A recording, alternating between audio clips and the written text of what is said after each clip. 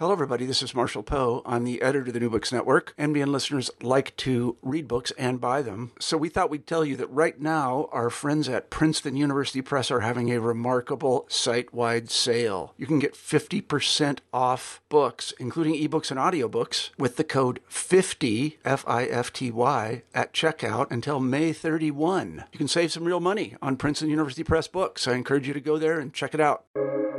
Welcome to the New Books Network. Welcome to the education channel of the New Books Network. I'm your host, Tom DeSena, from the Department of Communication, Journalism, and Public Relations at Oakland University. My guest today is James A. Chamberlain, the author of Undoing Work, Rethinking Community, a critique of the social function of work.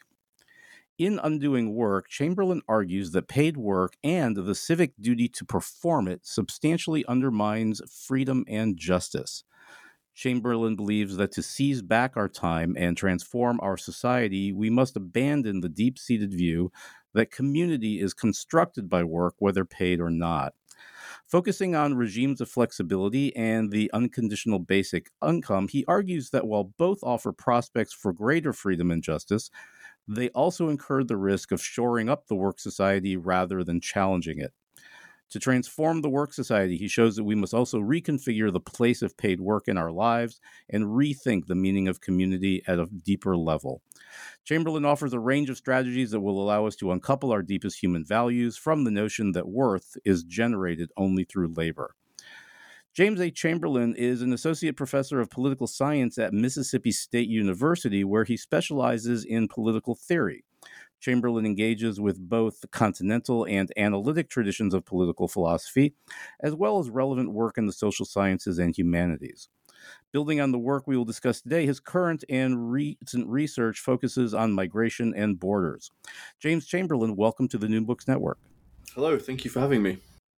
So I'd like to start today by asking you, what got you started on this project? That is, what is your interest in the idea of, and I love the phrase, undoing work? Well, the idea of undoing work came later, I have to say that from the beginning. The idea of work as something that I could possibly study, I think, dated back to a graduate course that I took fairly early on in my PhD studies, and in particular, we were reading the work of different critical theorists who were, in particular, thinkers like Iris Marion Young, Axel Honneth, I think Nancy Fraser as well at that time. And they were all looking at this issue of recognition and redistribution. And they just had some really fascinating kind of sociologically informed but critical takes on work and employment. And it was something that I think I had never in my academic studies up to that point really been able to explore. But at the same time, it was something that I was, I think in my personal life really fascinated by for a long time. So, as many people watching our parents in their professions and in their field of work and changing, as circumstances change, growing up in Britain, where there's quite a strong awareness of class and the way work kind of plays into that. It was just something that was always there in the background and interesting to me. So I think when I had the opportunity to actually read some of these very inspirational, for me at least, studies in political theory, I saw there was this opening, an opportunity to delve into it further. Of course, as well, this is sort of after the 2008 financial collapse, and so there's a lot more attention at that time, I think, than had been for the few years before, at least for the decades before, on these questions that traditionally are sort of centered around the economy, like work. But a sort of growing interest in the political, the philosophical, the cultural aspects of that as well. So it sort of wasn't only seen as an economic issue at that time, I think. And I was able to, I suppose, in a sense, sort of ride the wave of that movement that was developing at that time. It's interesting, isn't it? I don't know if you find this, but I'm teaching a course in social movements right now, and while most of the students are reasonably familiar with social movements around civil rights and feminism, they seem almost I'm trying to think of the right word to say, just almost without any background in challenges to work and labor. Like the labor movement almost doesn't factor into their thinking at all. No, I think that's true. I mean, I haven't studied the school curriculums on those issues to know for sure, but my sense in what I've read is that the labor movement historically has been somewhat marginalized from secondary education compared with the civil rights movement, and obviously both are extremely important to the history of this country and around the world as well.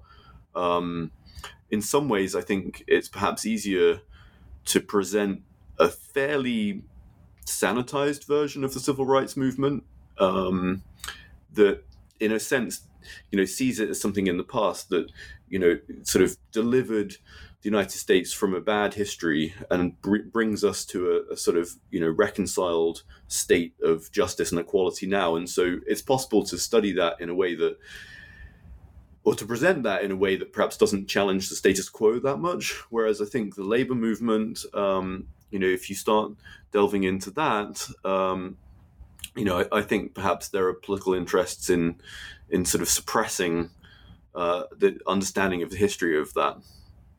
Yeah, and I think even on a more fundamental level, and I think this is one of the things I appreciate about your work, is that we don't want to think too hard about work generally. It concerns us at all times, but sort of looking at it as a social structure is something that it's almost like we prefer to ignore. Yeah, that's interesting. I hadn't really thought about it like that, I suppose. But when I think about it and I talk to people, I think and this shows how really deeply ingrained the ideology of work is. But the idea that work is inevitable, that we just have to do it, that we have to sort of grin and bear it. That would suggest that then why think about it, right? I mean, we don't want to think about it because it's something we have to do, or it's something we assume we have to do. Yeah, I think that's right. And again, so this leads us to, I think, the first chapter of your book where you sketch out the ideology of work. I'm especially interested here in what you describe as the 4 ways that the work ethic constrains the freedom of individuals to make choices regarding the conduct of their lives. Could you walk us through, if not all 4, at least some of those different ways that the work ethic constrains us? Yeah, so I mean, I think I may not give you a perfect summary of what I wrote in the book because the book came out in 2018 actually, so it's been a while since I wrote it. But I think one aspect concerns just the sheer amount of time that we spend working. So I remember towards the end of the book, I've got a quote from an activist in France who makes a point that would apply to people almost anywhere, which is, how are you supposed to be a good citizen? How are you supposed to be involved in, the community outside of your paid employment if you're working, 40, 50, 60, 70 hours a week? So there's that aspect, just in terms of the amount of time that it takes up. There's also, I think, the fact that obviously we don't really have a choice, most of us, about whether we engage in paid work. And so on that sort of fundamental level, we're structurally constrained to engage in labor. And obviously a lot of what we hope as individuals and a lot of what young people are aspiring to is less unattractive or more attractive forms of labor, right? And we do obviously have a choice about who we sell our labor to, but the fact of having to have a job is pretty unavoidable within our current work society. Another factor is that obviously, depending on the job that you actually have, there are various incursions on freedom that you face within the workplace. So it could be restrictions on forming a union. It could be retaliations that are taken against you if you are trying to organize a union. It could be things like restrictions on taking bathroom breaks. So there are all kinds of incursions on freedom within the actual experience of work. So I think that may be three of the four. I'm just trying to recall if there's a fourth one. No, I think that gives us pretty good sense of Yeah. what's going on here. And again, the idea, I think, especially of the incursions that work makes on our personal lives, has a great deal of resonance today as well. Especially with, we're seeing stories about, Amazon drivers who are carrying around bottles because they can't take a stop for a restroom break. Exactly. Yeah.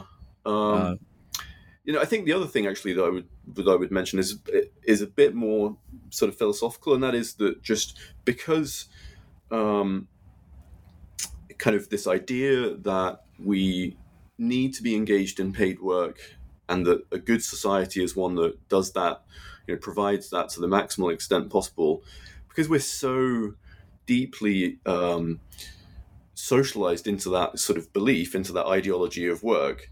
There's a form of freedom that we lose, which is the ability to try and actually imagine alternatives.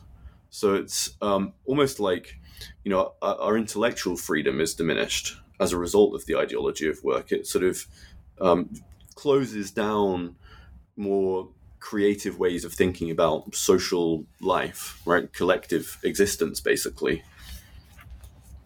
Yeah, so and that kind of takes us to the discussion of the next chapter, where you go on to describe what you label the work society. What do we mean by this phrase, and how does it play into the larger argument that you make about the role of work in the lives of workers?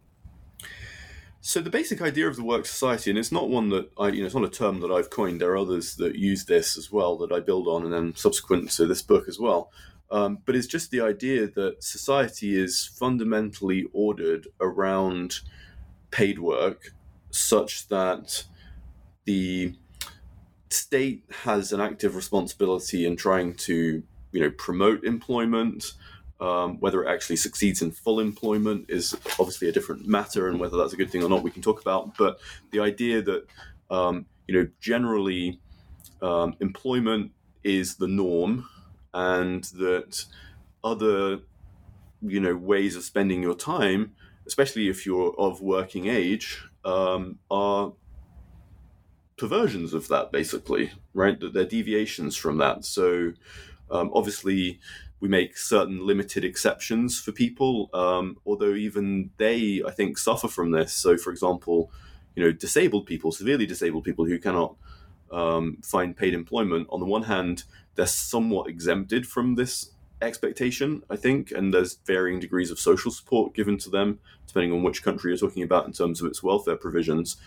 But on the other hand, the very fact that we organize society so much around paid work, meaning that so many of our opportunities to engage in social cooperation and receive social esteem for our activities, because of that, of course, if you're unable to work for whatever reason, then you miss out on all of that as well. So even if the expectation isn't so much placed on you as an individual to do work because of your personal circumstances, because work is so organized, because society, is so organized around work, kind of the opportunities that you would have to develop your capabilities, to engage in meaningful activities, are fairly limited. And it's interesting, even in addition to that, and you make this point, I think, is there's a sort of psychological investment in your identity through work. I'm getting dangerously close to retirement age, and have been contemplating, right, what happens to me after I stop calling myself professor. And I, I have to tell you that the idea, and I think this is kind of where the ideology seeps into the bones a little bit, is almost deeply frightening. Yeah. No, I think, one of the things that got me thinking about this, and I think that I mentioned in the first chapter of the book, is this idea of, you meet someone and you tell them your name, and then one of the first things invariably that comes up, although this is somewhat culturally specific, but I think, in certainly sort of Northern European, Western European, American context, North American context, one of the first things that comes up is, what do you do? Meaning, what is your job? Right. So it just is a fundamental part of so many people's identities. And then, of course, not only do we get used to identifying with this or that job, but if you get to retirement, the question is not only what do you call yourself, but also what are you going to do, right? And if you've spent your sort of, the years after you finish education and up to your 60s, 70s, working 40, 50, 60, 70 hours a week, the likelihood is you actually haven't had a lot of time to develop other interests, to develop other skills and things like that. And so for some people that can be, retirement can be this great opportunity to kind of rediscover, reconnect these things, these passions that you may have had to put on the back burner. But for other people, it's almost like a form of death, right? Because it's like they don't have anything to do. Yeah, I really and I think I don't remember what chapter you talk about this, but you sort of offer an offhand list of activities that work gets in the way of pursuing, and one of the ones that you mentioned is riding a bike. And honestly, when I think about retirement, that's the only image that comes into my head. It is of me riding a bike down some place in northern Michigan where I'm talking to you from. Right. I mean, I put that in there because I love cycling. And, I have to confess that being a professor has enabled me a degree of flexibility, which is one of the other things that I talk about in the book, that allows me to, I think, probably do more cycling than I would in many other professions with a more sort of rigid time schedule. But certainly, if you think about it, if one were to completely devote oneself to paid employment to the detriment of one's health, then you could reach the point of retirement where you think, great, now I've got time to ride my bike. Well, maybe not. Maybe you're too unhealthy at that point to be able to do it. Yeah, and I think that happens to folks. And so let's talk about flexibility. One of the hallmarks of contemporary labor is that it has become increasingly flexible. Indeed, we could almost say that it has become precariously flexible.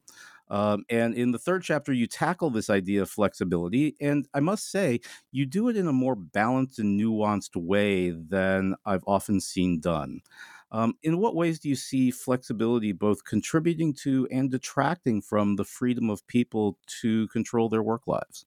Well, I mean, I think when I was beginning to think about this, I actually was focusing almost exclusively on the ways that it detracts from freedom. I think partly because I was feeling really negative and partly because I probably wanted to make an argument that seemed sort of counterintuitive. So not necessarily out of the most honest reasons or the most, sort of intellectually honest reasons. And that's why I started to try to engage a bit more with some of the things that could be really positive about it. Because I realized, okay, yes, there is an interesting argument about the ways that flexibility can be almost used to get people to buy into the idea of the work society, right? Because it's sort of this, it seems like a good thing, but then when you look at it more closely, it maybe isn't so good. But I think, honestly, that there are some things about it that can be very positive. So, I mean, in terms of when I actually started analyzing literature, sociological literature on flexibility and looking at, studies of how it gets actually used within workplaces, it became clear to me that there are big differences between forms of flexibility that are devised to help management reduce their costs, basically, and forms of flexibility that, on some level, enhance individual workers' autonomy. And so I think the cost-cutting kinds of flexibility, those include things like 0 hours contracts, being categorized as self-employed, for example, instead of actually having a proper contract as an employee. These are things that are driven by management's desire to cut costs and to, not take responsibility for employees. And then in the chapter, I also talk about the idea of on a sort of macro social labor market level, the idea of flexibility as a kind of anti-union move. So creating more flexible workplaces has often meant trying to reduce the power of collective bargaining, because that, in the eyes of opponents of unions, is, really what gets in the way of companies being nimble and agile. These are words that, sort of mean the same thing as flexible, and create these rigidities that end up lowering their profit. So all of those are things that I think, people are quite familiar with in some ways, and get sold as flexibility. And flexibility is usually seen as this good thing, I think, as a word. There are not too many, I think, or any connotations of flexibility that have a negative sense to them.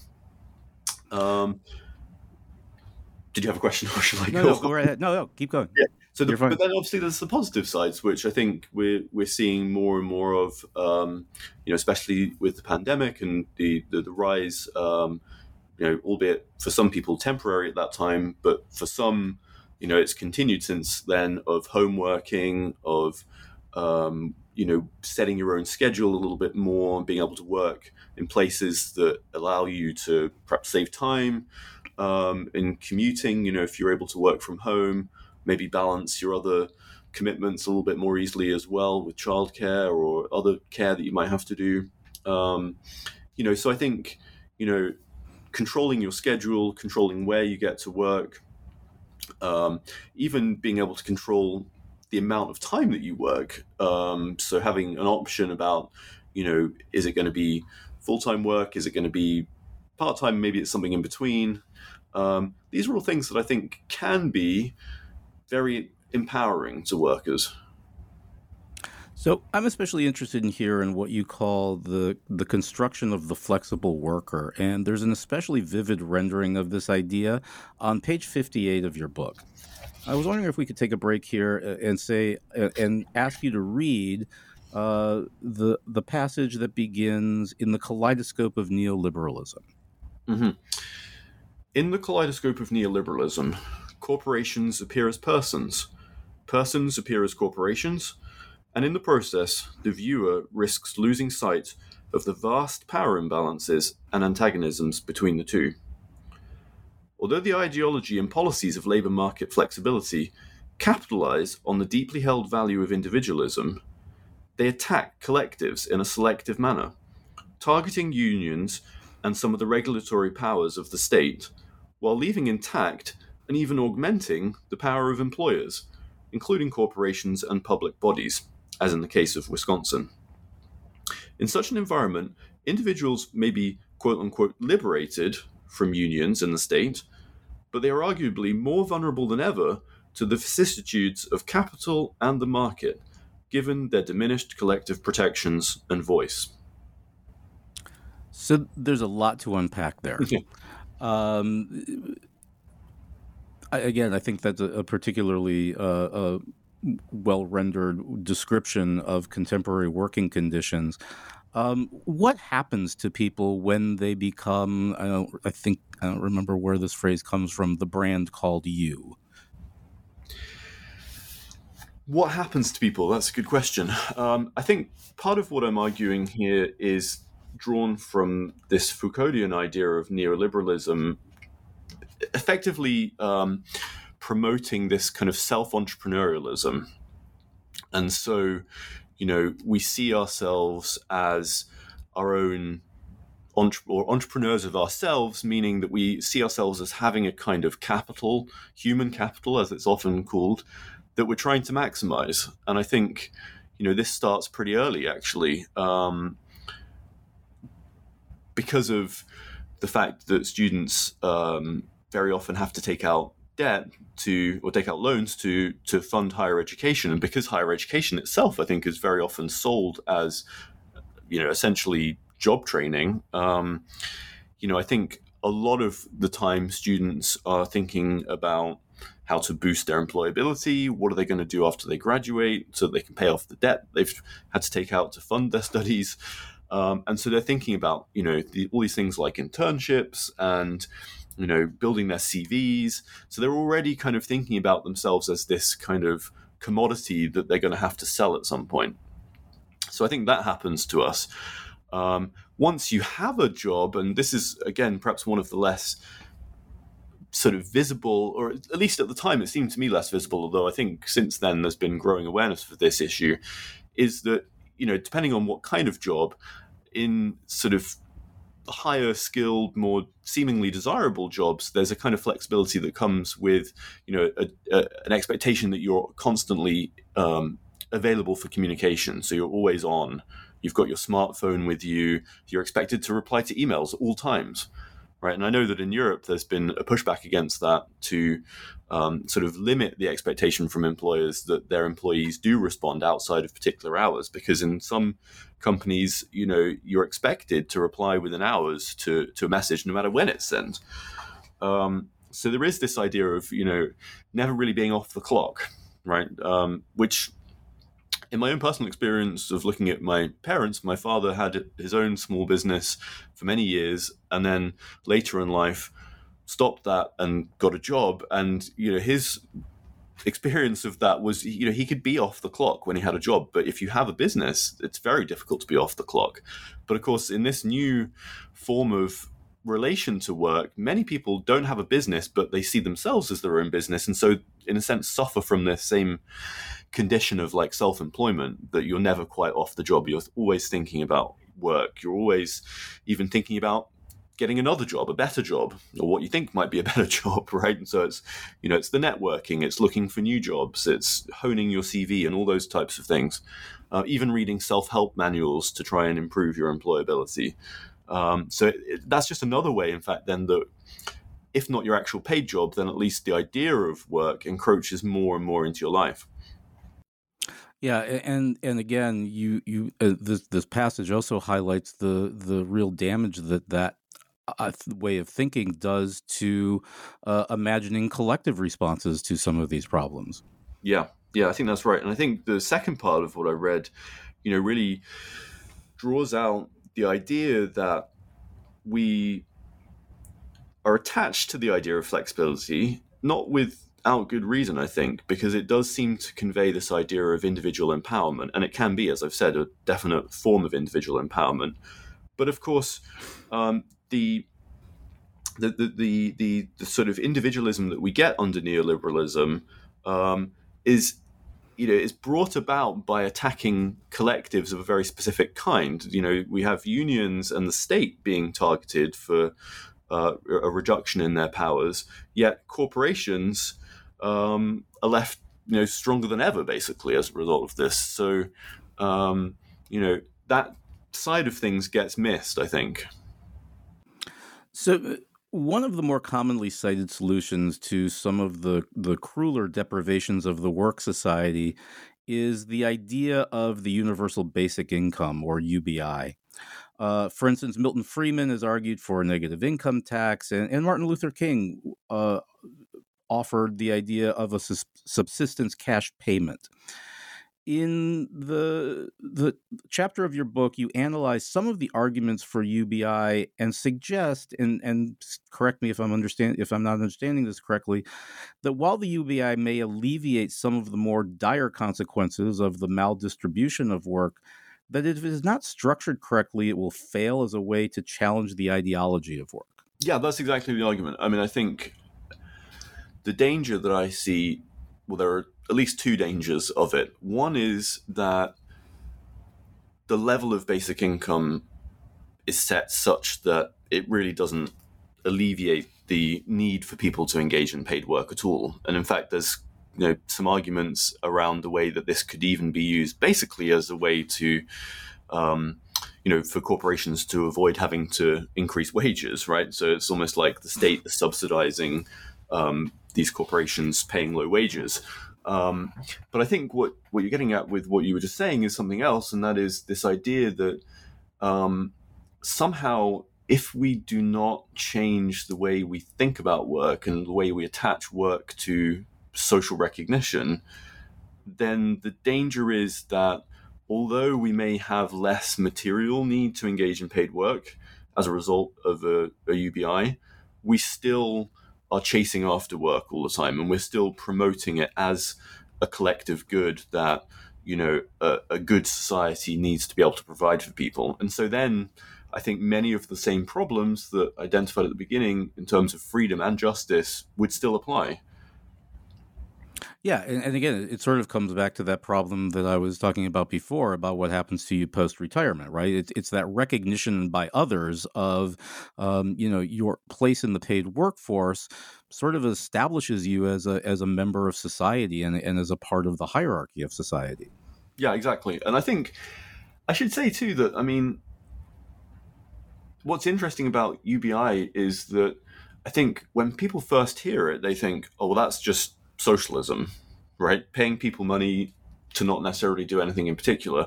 That's just a kind of leftist idea. As you've said, there were people across the political spectrum who have supported this, but actually, there's a very strong line of argument up to the present from the left that also criticizes UBI. And one of the reasons for that, I think, is precisely because portions of the left are still very attached to this kind of ideology of work, frankly, and the idea that a community needs to be based around work. So they see this provision of unconditional basic income as a threat to that and something that really wouldn't work. I think so. I think that's another sort of interesting thing, is that it isn't an unambiguously leftist idea, is basically what I'm saying. And I think the other thing I was just going to say, and I kind of forgot what I was going to say, so if I can add it, is of course, if you're talking about providing an income, you're talking about providing money for people to buy things that they need. So one of the other sort of leftist criticisms of this is that it doesn't necessarily transform the commodity economy. Because what it really does is just provide people with an alternative income with which they can go out and buy things. And so I think after I wrote the book more recently, I've become aware of not unconditional basic income, but unconditional basic services. So that would be, again, things that sometimes already exist, like, free education, for example, but it could also be, free housing, free transportation. But instead of people accessing them by paying money for them, they're just available free as a right of citizenship, or as a right to the person who lives in the place that they're trying to access it. So I think that's a sort of another variant of this general idea that I don't get into in the book, but which I think is still an important part of it. So in the fifth chapter, you come to what I take to be the heart of your argument. And it's here where you attempt to imagine what I think we've already said is almost unimaginable. What would society or even community look like in the absence of work to structure it? Tell us a little bit about what you think this community what shape this community beyond work would have. Yeah, and I should say really from the outset, although it might be obvious to people, I'm not sure if it is, that in talking about life or community beyond work, we're not talking, or I'm not talking about some kind of fully automated society where no one actually has to do any work. For various reasons, I think that would actually be a bad thing. I think it's not that we're not doing work, it's how we think about work, and it's how we reward work, and how we basically give social rewards to people who do or do not do different kinds of work. So that's the basic idea of it, I think, is that we don't, instead of in our current society, work essentially being reduced to paid employment, I think we need to go beyond that and actually properly recognize the social contributions of a lot of unpaid labor. But even beyond that, really try not to impose any particular definition of what counts as work, or try and imagine a community in which you don't have to prove your worth based on the work that you do, however that's defined. And that's what's, I think, quite difficult to imagine, just because we do think of community so much in terms of cooperation. And of course, the word cooperation actually has a connotation of work built into it. Yeah, and even the way when we think about community, I'm even thinking of lessons that we get in childhood. The old you're from Britain. I don't know if you got Sesame Street, but the whole these are the people in your neighborhood, right? Mm-hmm, mm-hmm. And there's the police officer and all of the and it's all defined by work. Absolutely, and again, I'm not saying that as a society we don't have needs, material needs, emotional needs, environmental needs that we all need to address through work. The question is, how do we reward that? Do we pay people for that? And if we do that, obviously, then we're essentially committing to a form of society in which, unless we have a very, very generous UBI, it's likely that people's needs are going to go unmet if they're doing work that isn't highly enough paid. And do we expect that people, substantially devote themselves to any particular form of work, for example? The book concludes by you pointing to some ways forward toward achieving what you've set out in the earlier chapters. So, how do we get to the post-work community, or perhaps more to the point, achieve a post-work future? I think it's very hard. Obviously, given how deep-seated it is within individual and collective mindsets, and just in terms of also social structures. I mean, one of the things that I've been thinking about more recently is, and I mentioned this in the book a little bit, is the connections between capitalism and the work society. And I think, to some extent, contemporary capitalism feeds on the work society. So if we're trying to go beyond it, I think we're going to have to reckon directly with capitalism. And that, again, I think is becoming more and more, or perhaps has become more and more possible conceptually since 2008, I would say, since the COVID pandemic even, I think. But it's a major task. So I think, that addressing capitalism is a pressing issue here. But I think, again, I don't write about this too much in the book, but it's not just capitalist societies that are work societies. It's many other alternative economies, the socialist, state socialist regimes. These were also work societies, and so I think the way that we imagine alternatives to capitalism as well needs to break out of that mold. So, James Chamberlain, thanks again for taking the time to talk today and really for this provocative contribution to, and again, I think this whole idea of thinking about work is one of the most crucial problems facing us today. And at the risk of asking for more work, I'd like to ask, what are you working on next? I'd love to. Well, from around the time that this came out to the present, I've actually been working on another book, which I'm hoping to finish very soon, titled Living Through Capitalism. And the title of it, I think, reflects the fact that although I started it before the pandemic, I was, in the middle of it, or perhaps looking back, not the middle of it now, in 2020. And starting to really think about the ways in which capitalism uses and abuses life, and thinking about sort of the interdependencies between the environmental crisis that capitalism is driving, health crises that, again, capitalism is inflicting on people,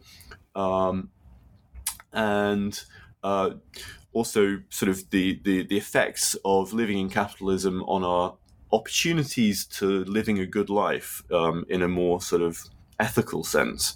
So that's a lot of what I've been doing. And what's interesting to me about coming back to preparing for this conversation today is that I actually end the book with some questions that this current book actually almost directly takes up. And so I talk about sort of exploring the connections in the conclusion to this book that we've been talking about. I talk about exploring the connections between the work society and the environmental crisis. And actually, that I think is a major aspect here. In my current book project, I'm talking about the work society and also productivism, this idea that societies need to be producing. We need to be growing economically, right? And I think that has an incredibly negative environmental impact. And on top of that, we're looking at, I think many ways that being committed, whether individually you actually support it or not, but spending a lot of your time working has these negative environmental impacts, whether it's because of the things that you make that often are frankly superfluous to a good life, whether it's through the way that you get to work, whether it's through, the fact that you're so busy working that you have to buy things that are convenient that then probably, are environmentally harmful. All of those things, I think that the influence of work kind of gets in the way of a more ecologically sustainable way of life. And you make this point that really we're not necessarily even talking about, when you make that observation, we're not really even talking about something that's necessarily anti-capitalist, but it's that sort of idea of productivism that really cuts across both capitalism and socialist ways of organizing economies. Yeah, and so this is where there's a sort of growing interest in degrowth, and even in degrowth communism, which I've been particularly interested in. And then there's the work of a Japanese philosopher, I forget his first name, but Sato is his last name, and he's done some really fascinating work on Marx, showing how as Marx's life progressed and as his interests kind of matured, he actually, in Sato's interpretation, moves towards advocating a kind of degrowth communism, which is so much against the sort of orthodoxy of Marxism that really, at least throughout the 20th century, saw the way to overcome capitalism as, just embracing the development of productive forces. And that is something that, in his account at least, Marx saw the problems with in his later work. But certainly we don't need, the late Marx to tell us that there are problems with trying to do that now as well, as we're, witnessing day to day the effects of the climate crisis.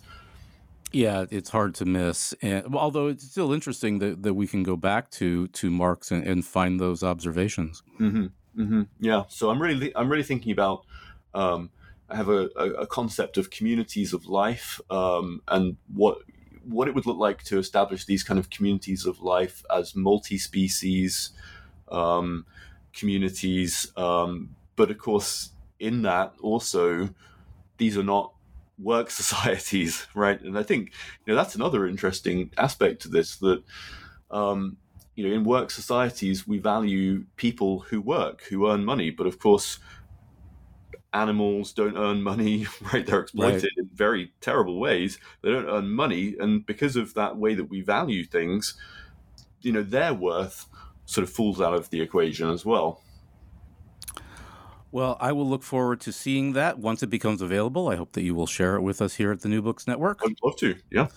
Once again, thank you for your time today. I know this is a busy time of year for all of us in academia. It's been a real pleasure to talk to you. Same here. Thank you so much. Once again, my guest today has been James A. Chamberlain, the author of Undoing Work, Rethinking Community, a critique of the social function of work, from ILR Press, an imprint of Cornell University Press.